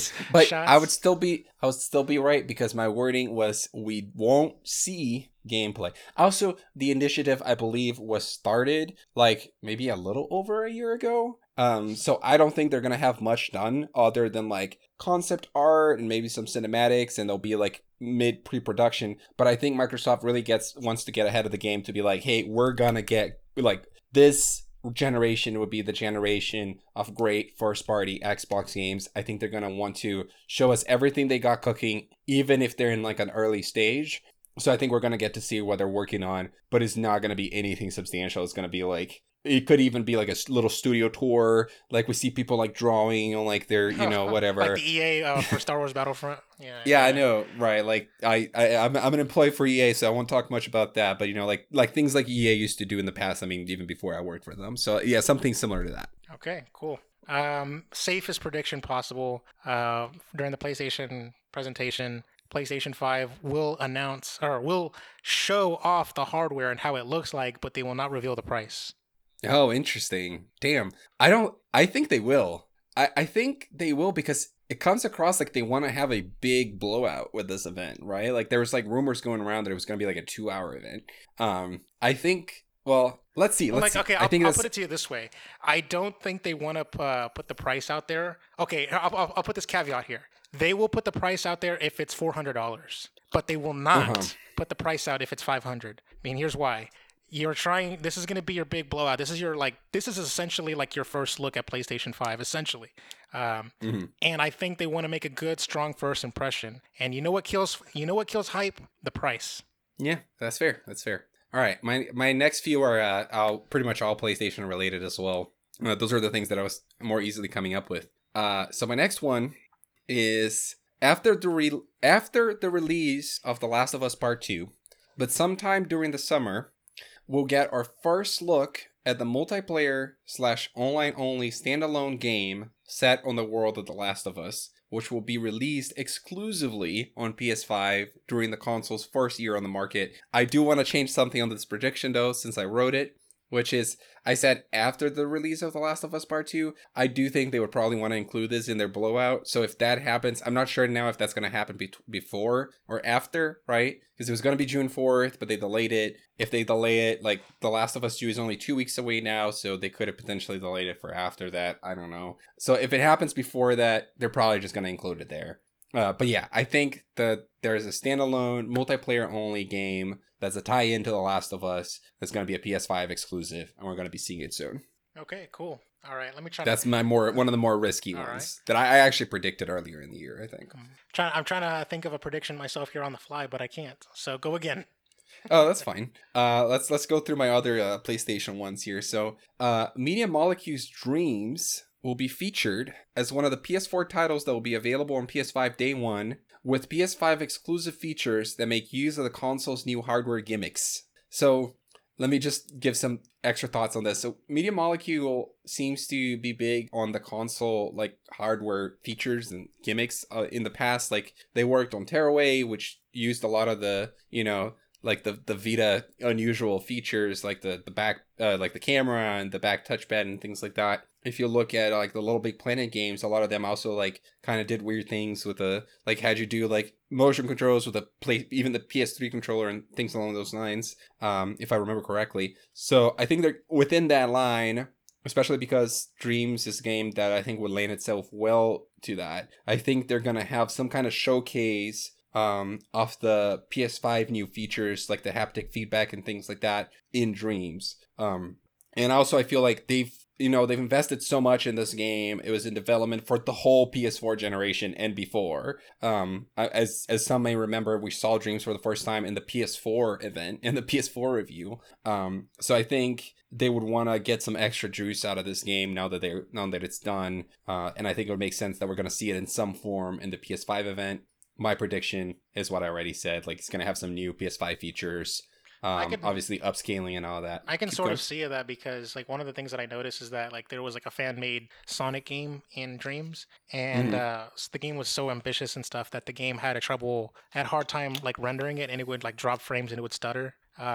So like it was like pushing the engine to its limits, and I would imagine that like a PlayStation 5 with its better hardware, it might be able to handle that and not chug along. So I would hope that maybe if they're gonna do like a re-reveal of Dreams in your prediction, that they would just show these games running in like full like 100% awesomeness, and they like reinvigorate it. That would be cool. I agree. So do you have another thing? The only thing I could think of is that it's a non-prediction. The PlayStation VR 2 will not be talked about or shown. Interesting. I think you're probably right about that. I think that the PlayStation VR is too much hardware for day one, so they may want to like have it launch like holiday 2021 at the earliest. So that way, get consumers to buy like the PlayStation 5 first, and then worry about the VR sequel later. Yeah, I think I agree with that. I think that makes sense. My final one, like I have a final PlayStation one, which is kind of lame, so I'm just gonna say it fast, which is that we're gonna get a trailer for a new Gran Turismo game, which will be coming to the PS5, and it'll be like a live service Gran Turismo game. I think their last one was already kind of like that, GT Sport. I used to play the Gran Turismo games back in the PS2 days, and I think I played 5 on PS3 a little bit, but after that I haven't played any of the games, so I don't even know exactly where the franchise is. I know that the last one came out in like 2017, so I think it would be a good racing games are always great show pieces for new consoles, right? Microsoft always uses Forza to showcase the graphical power of their consoles, so I think maybe Sony will get into that bandwagon again with a new Gran Turismo game on the PS5 review. And I also have a Microsoft one, which is that Double Fine, Tim Schafer studio that's under Microsoft now, will be announcing a new game before the end of summer. It will be exclusive to PC and Xbox platforms, and it will either be a sequel to one of the classic Double Fine games like Grim Fandango, or even like something more recent like Broken Age, or it's going to be a reimagining / remake of it. Nice. So I could see it being like a reboot of Grim Fandango, on Xbox or something along those lines, because Xbox bought that studio. That studio is great in their creativity for creating new like weird games, but they also have this backlog of old IP like cult hits that some people are really into. And I think it would make sense for Microsoft to want them to use some of that IP for whatever their next project is, as opposed to just having to start something new. So, let me ask you this, and this is like when I was thinking about my predictions that are all PlayStation related. So when I know we're now started a new month and it's June, and I think they said, like Microsoft said, they're going to talk about their first party this month, and the Xbox. Damn it, I can't even remember. It's the Xbox Direct, Inside Xbox. There we go. Yes. So where do you fall on the rumors that the Perfect Dark reboot is going to be made by the Initiative? I think I saw that floating around, but I don't feel that strongly about it. I think it's possible, but I don't know. I never played Perfect Dark. You know, like that age of gaming, especially on the Nintendo side, is a big like kind of empty spot for me. Like I played most of these games later through like remasters and Virtual Console and things like that. And I don't think Perfect Dark was ever even available again in any form, right? Yeah. Like that game just kind of died there, and I don't know. I could see it happening. The only way you can play Perfect Dark is through Rare Replay. Yeah. I see. I also wonder, like, do you really think that that franchise or that name is like that valuable in 2020? No, but I think they can. They can make fetch a thing. I'm telling you. Right. Yeah. That's fair. That's I'm obviously doing a little joke about Mean Girls, but yes, they can. I think they can. I think there's some cachet, especially with the N64 gaming and like how people are like nostalgic for that. And I think they can, especially with the Initiative being as talented as they are, they can like just completely reimagine that world and just tell an interesting story. I think the IP can be it can be a thing. I kind of want that to be my prediction, but at the same time, it's like I don't know if that really is a prediction because it's already been so heavily rumored, anyways. It's kind of like feels like me just jumping on the bandwagon, but yeah, it's fine. It doesn't matter. You can throw that in there. Yeah, I mean, I would honestly just rather take a new Banjo game over a Perfect Dark if we're talking about Rare. But we got Banjo and Smash, so that's good. That's good enough for me at this point. So if Microsoft wants to do Perfect Dark, then by all means, I think Microsoft should do a better job, anyways, of managing their IP. And dormant IP doesn't help them. So there it is. Yeah, for sure. All right, man. I think that's it for the topic. Unless you have something else, I went through all my predictions. Cool. That's fair enough. I think. This one doesn't feel as I don't feel as really like all amped up about my predictions like I did when we did like an E3 predictions on a previous podcast that we did together. But that was so long ago, dude. Yeah, dude. Let me tell you something about that real quick. So we did that in 2015, right? And we're predicting 2015's E3 if I remember correctly. Yes. And one of my friends who was like really into Bethesda was because I think Fallout 4 had just come out. Or was about to come out. Yeah, it was about to come out. out. I think it had just come out. I predicted that it was going to be announced and it's going to be coming out that year, like in the fall. And you were like, "No way, that's too fast." And I'm like, "No, bitch, it's going to happen." And I was right. Yeah. And my friend who's like predicting like some Bethesda stuff predicted in 2015 that he thought they were gonna show like, or at least announce like show a logo or something for Elder Scrolls 6. And I mean, I thought, it was kind of like an off the wall prediction, but it wasn't like totally out of left field if you consider that, like, like Skyrim had come out 4 years prior and, they were about to announce Fallout, but maybe they were going to show a logo to show like, hey, after Fallout 4, Elder Scrolls 6 will come, right? So I feel like while unlikely, very unlikely, it was not impossible totally, even though at the time we even like laughed at it. But it's so funny to think that it's been literally 5 years. And all we have is a logo. And at this point, all we have is a logo. Yeah. So I just even think like somebody from Bethesda tweeted out like, "Don't ask me about Fallout because it's years away" or something like that, or not Fallout. Not Fallout. Elder Scrolls. Yeah. Elder Scrolls. Yeah, because they're working on Starlink. That seems to be like the one that we're gonna get like probably like next year or something, and then the Elder Scrolls will probably come out like a few years after that. So yeah, dude, that's far, but yeah, it's kind of nuts when that kind of stuff happens. But these games are so big and they just take so long to make nowadays. Yeah, fair enough. All right, so let's go ahead and end it here. It is time to end. Thank you so much for joining us for another episode of Ready Press Play. Remember, you can catch the podcast at readypressplay@gmail.com or simply at Ready Press Play on Twitter. I'm on Twitter at Chakalaka88. Daniel? At the Del Lima. So don't forget to subscribe, give us a review, tell your friends about the show, and all that good stuff. Today we're wrapping up with the Ready Press Play theme by Joe Perez, aka Waz. Enjoy. Deuces. Bye-bye.